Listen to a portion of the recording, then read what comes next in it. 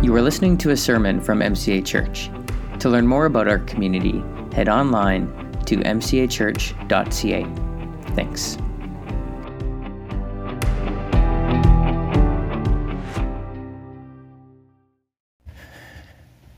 I want to welcome you to our Good Friday service, and a special welcome to our friends from Lake Country Church who are joining us today.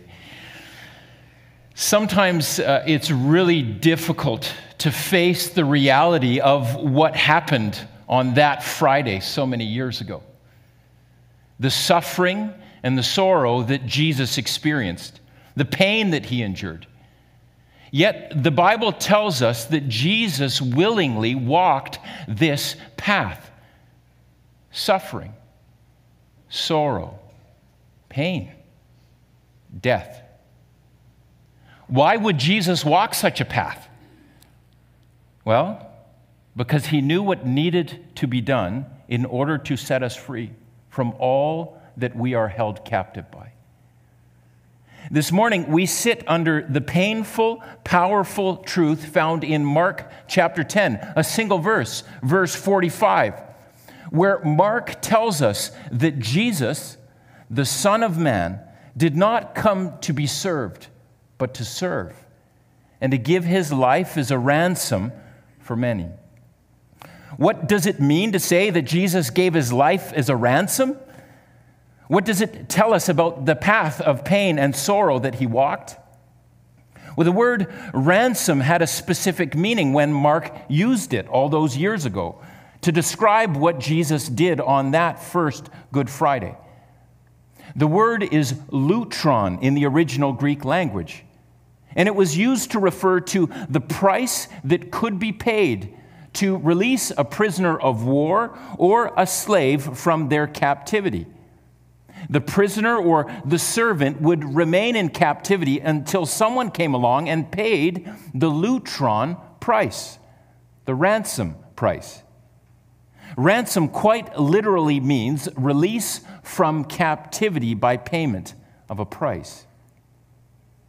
The very thing standing between a person's bondage and their freedom was the lutron, the ransom. And it was something the captive had no means to pay by themselves. They were helpless. And so for a first century person to hear that Jesus had paid the lutron, this is how they would have heard it. The king has come to release you from captivity, and he will pay the price himself. He will pay it with his life. Now, two questions arise at this point. First, what are we held captive by? And second, how is the ransom actually paid? So first, what are we held captive by in our life? What do we need freedom from? A number of years ago, a young adult that I was pastoring, she came to me because she was really struggling with some things in her life. And particularly, there were a number of things that happened between her and her father. And she said to me, "Keith, I am so angry because of the things he has done to me. And I know that I need to forgive him, but I can't. And this anger is stopping me from moving forward in my life." She was really stuck. My friend was talking about our human captivity. She was talking about being a prisoner in need of release. She found herself chained to a relational brokenness, and it was debilitating in her life. Not simply in her relationship with her father, but in her way of being, in her happiness, in the way she related to other people. And I wonder if you have ever felt this kind of captivity yourself. Been wrapped up in anger or resentment or unforgiveness toward another person. Or maybe the captivity that you face looks a little bit different for you. You feel chained to the broken patterns that you have been living in. Sinful habits that you've turned to in life to cope, to cope with pain, to cope with how your life has turned out. Or maybe captivity is different. You feel captive to fear and anxiety, an uncertainty about a future that you cannot control. Or maybe it's discouragement. Maybe you feel a sense of hopelessness. When you look at your life and your family, you feel powerless to restore the broken pieces you see there. Or maybe you're held captive by the thought that you're never good enough. That's the nature of our human captivity. The truth of the matter is, we are held captive by many things that we are powerless to free ourselves from. We are.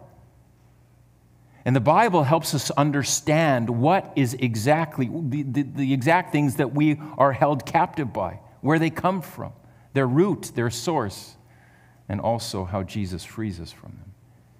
What are we held captive by? First, we are captive to sin.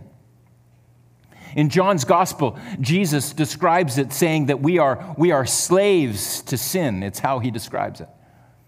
It's the idea that left to ourselves, we are chained to something destructive. I mean, here's the thing.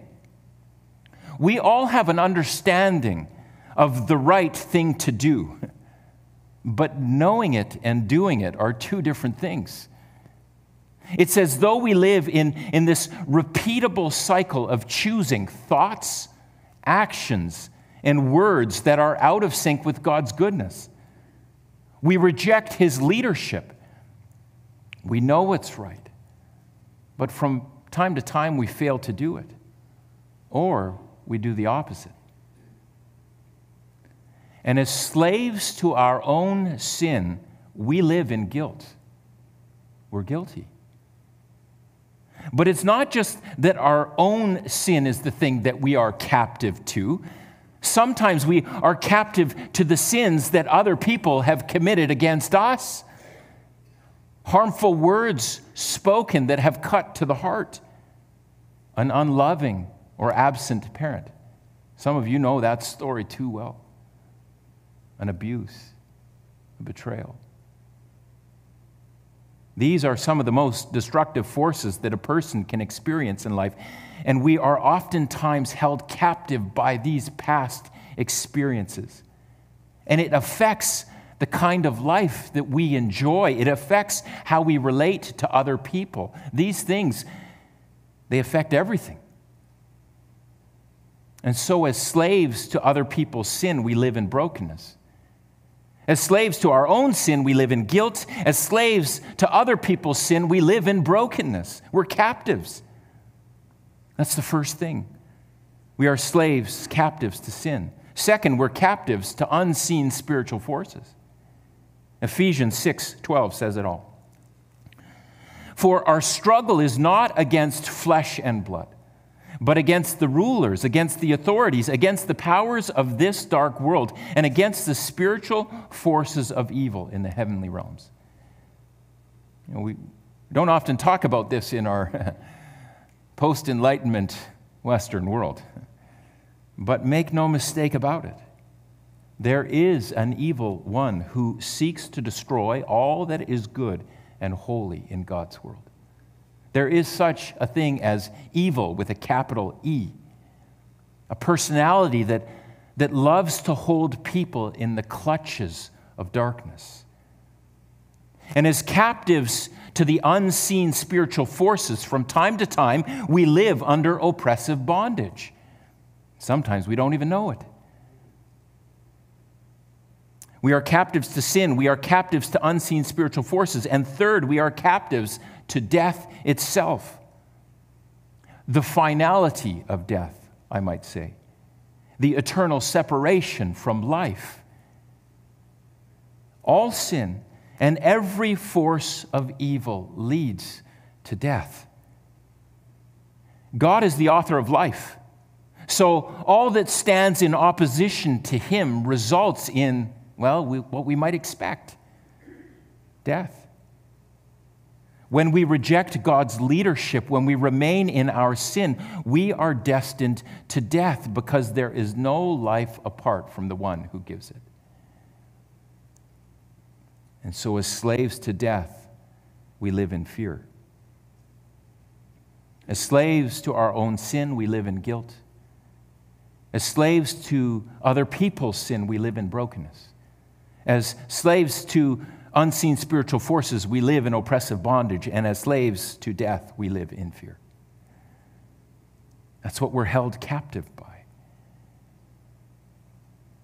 Oh, but fellow captives, here is the good news of Good Friday. Heaven's King has come to set the captives free. Jesus has come to break the chains that hold his whole world in darkness. And we ask the question, how? How does Jesus set us free? How does he break the chains of sin and evil and death itself? He pays the ransom price. In Mark 10:45, it says, "The Son of Man gave his life as a ransom for many." The cost of your freedom is his life. The cost of my freedom is his life. A life for a life. But there is something else going on here, and we don't always see it in our English translation.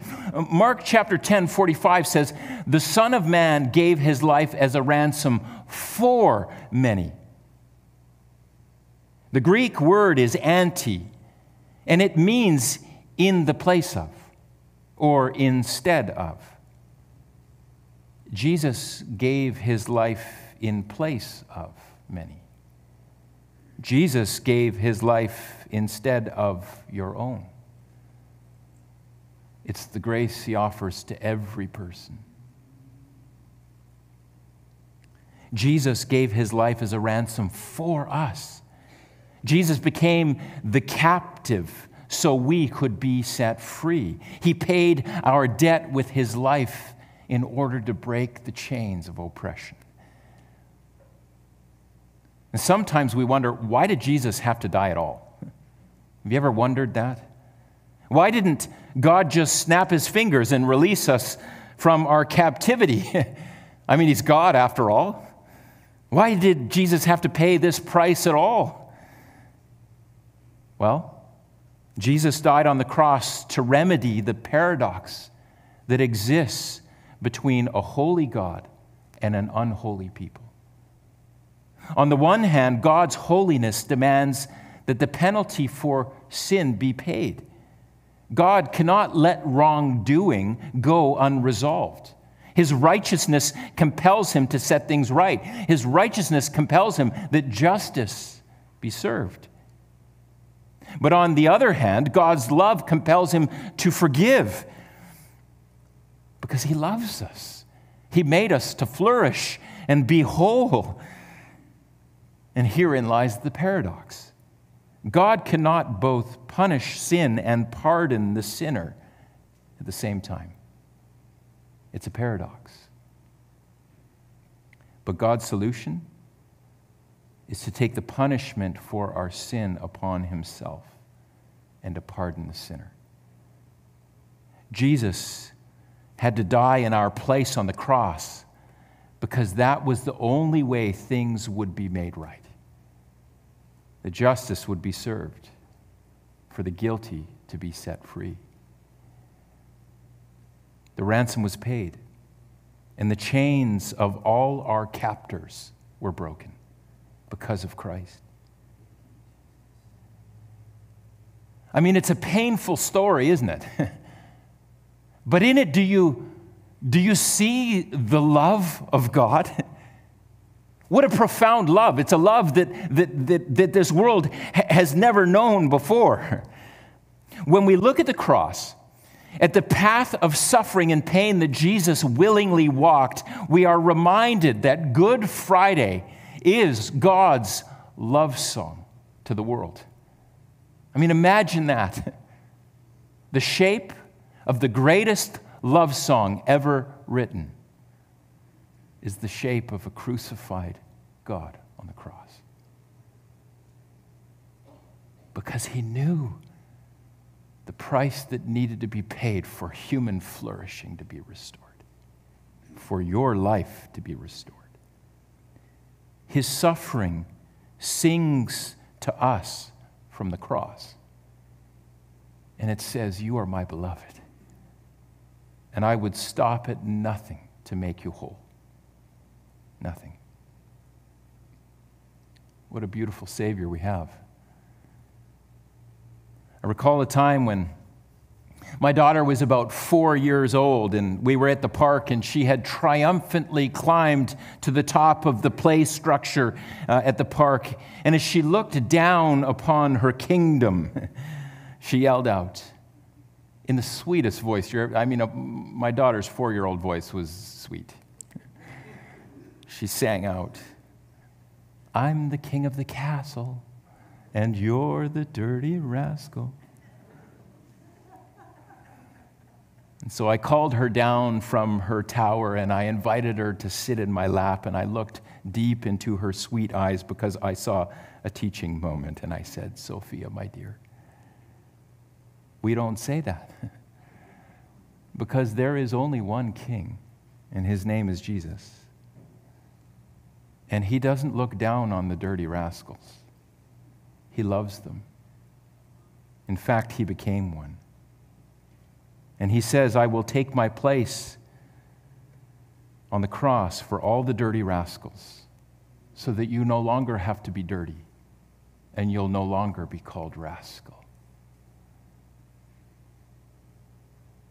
She had no idea what I was talking about. None. My theological insights were wasted. But what a king. What a king we have, unlike any other. And he sings his love song to us from the cross. Here's the good news of Good Friday. Through Christ's death on the cross, Jesus has paid your ransom. You've been set free. Free from the guilt of your own sin. Imagine that. Free from the effects of other people's sin on your own life. These things will not determine your future. Free from the evil one's grasp. He has no hold on you. And you are free from the finality of death. You have eternal life with God. You are free from it all because you belong to Christ.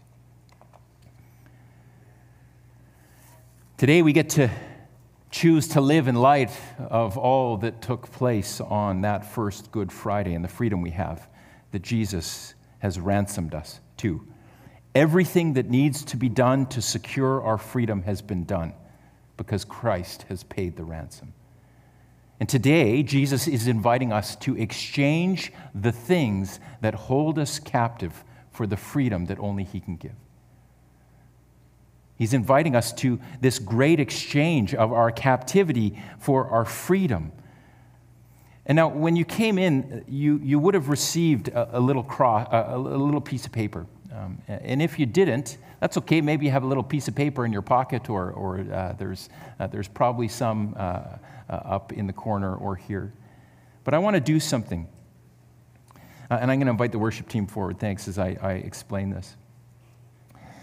What I want to do right now is for us we're going to take a moment here, and the worship team's going to play a little music, but I want you to take this little piece of paper, and I'm going to invite you to write something down on it.